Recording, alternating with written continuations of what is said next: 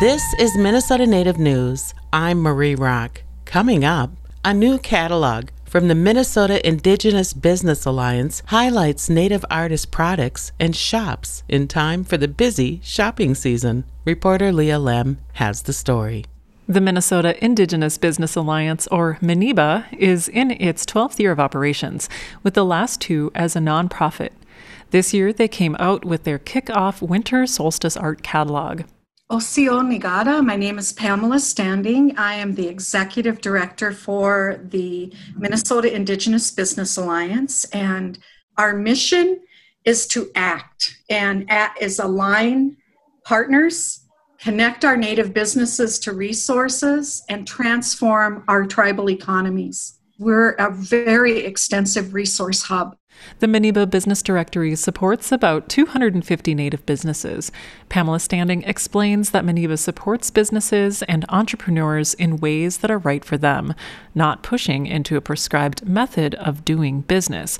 For example, they're so deeply engraved in our languages about how we conduct business, how we treat one another, how we market, how we're honest with one another when we trade. And so that's where I love about the work that we're doing right now, is that we're going much deeper into those principles and practices and processes that are engraved in our language. Now, MINIBA is adding an artist catalog to the mix of ways it supports Native businesses. Through partnerships with several Native artists, as well as a working group of Native-led organizations that serve artists, the catalog was created. The Winter Solstice 2020 art catalog is about 40 pages of photos of artists' work and websites where purchases can be made. The cover is a photo of northern lights, and the catalog colors reflect the blues and purples of the aurora borealis. Among the artists are Adrienne Benjamin with her colorful ribbon skirts, and Ben Spears with beautiful wood bowls, and so much more. The idea happened so quickly. When COVID first started, there was such a reluctance with a lot of the people that we were working with to engage in online marketing. And because we're a people that everything's face-to-face, it's about relationships. All of that business that most of our artists do it's kind of a gig economy.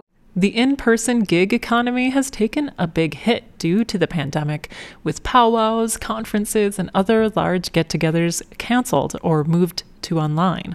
MINIBA is there to help businesses adapt, and specifically artists in this case, with the catalog.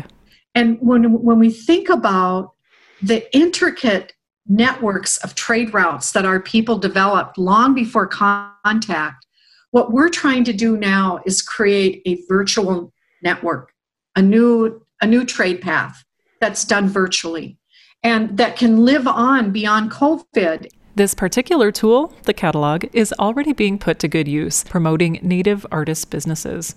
Artist Sunday is becoming a part of the shopping season, following Black Friday and Small Business Saturday as a way to encourage shoppers to buy from artists.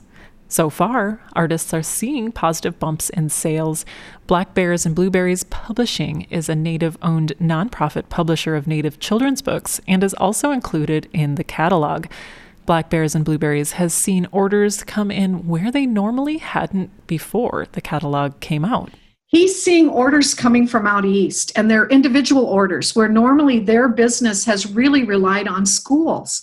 But right now they can't because schools are closed and they're their biggest book buyers. And then bookstores are their secondary one. So they're getting these one-offs purchases and they're growing. More and more artists will benefit too going forward. MINIBA plans to make the catalog a quarterly resource. Find the Minnesota Indigenous Business Alliance and its catalog on social media or on the web at miniba.org, where you can search for Winter Catalog. For Minnesota Native News, I'm Leah Lem. Minnesota Native News is produced by Ampers, diverse radio for Minnesota's communities, made possible by funding from the Minnesota Arts and Cultural Heritage Fund and the citizens of Minnesota.